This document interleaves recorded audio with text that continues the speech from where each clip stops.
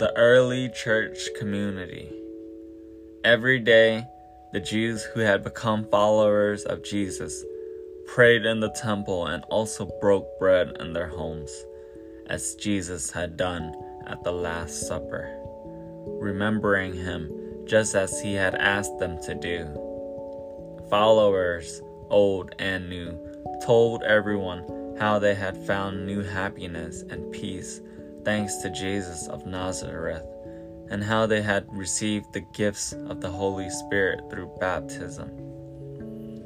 Their excited neighbors and friends would beg to join the new Jewish group too. Being baptized as a follower of Jesus Christ wasn't an easy path to follow.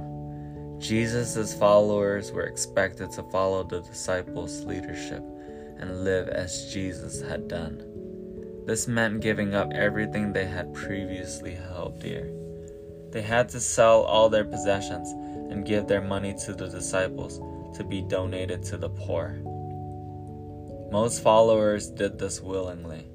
They believed that it wouldn't be long before Jesus would return in glory. Perhaps a matter of months, maybe a matter of years, but certainly within their lifetimes. What was the use in holding on to their possessions? Besides, they felt they had changed inside when they were baptized. They embraced the idea that they were now part of a church, a community of brothers and sisters. They were happy to share anything they needed and found comfort and fulfillment in being kind and generous to others instead of self-centered and thoughtless. However, others found it more difficult to give up everything they had worked so long and hard for. A man named Ananias and his wife Sapphira obediently sold everything they owned after they were baptized. Yet when Ananias went to give the money raised from the sale to the disciples, he didn't take all of it. He and his wife decided to keep some back for a rainy day. As Ananias laid down his sacks of money before the disciples, Peter frowned at him. "Ananias, why has the devil filled your heart?" Peter challenged. "You are lying to the Holy Spirit and keeping back some of your money."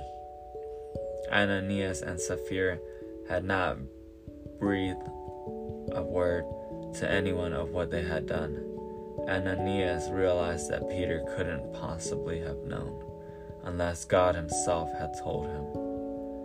The terrified man stood open-mouthed and spluttered. Words stuck in his throat, and he began to choke and gasp. A cold fear clutched at his heart and squeezed it with icy fingers. Then he fell down dead. Sadly, the disciples carried him out to bury him. 3 hours later, while they were still away, the unsuspecting Sapphira arrived. "Where is my husband?" she asked cheerfully. Then her face fell. Sapphira saw that Peter looked grim. She felt that the atmosphere in the room was stony. Sapphira realized that something was wrong. "First, tell me how much you sold the land for," Peter asked her. Sapphira swallowed hard and lied about the amount, feeling her face begin to flush with shame. Peter's eyes flashed fire. "Why have you and your husband joined together in sin?" he demanded. "Why do you think you can deceive the Holy Spirit?" Sapphira hung her head.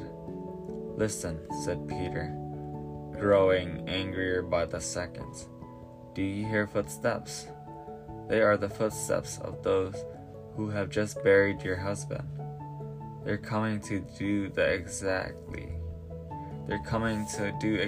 the same to you." With a scream, Sapphira fainted and fell stone dead on the floor. When the disciples came in, they found they had another body to bury. All the followers who heard of God's wrath trembled in fear. How glad they were that they found salvation through Jesus Christ. God's punishments on sinners were terrible.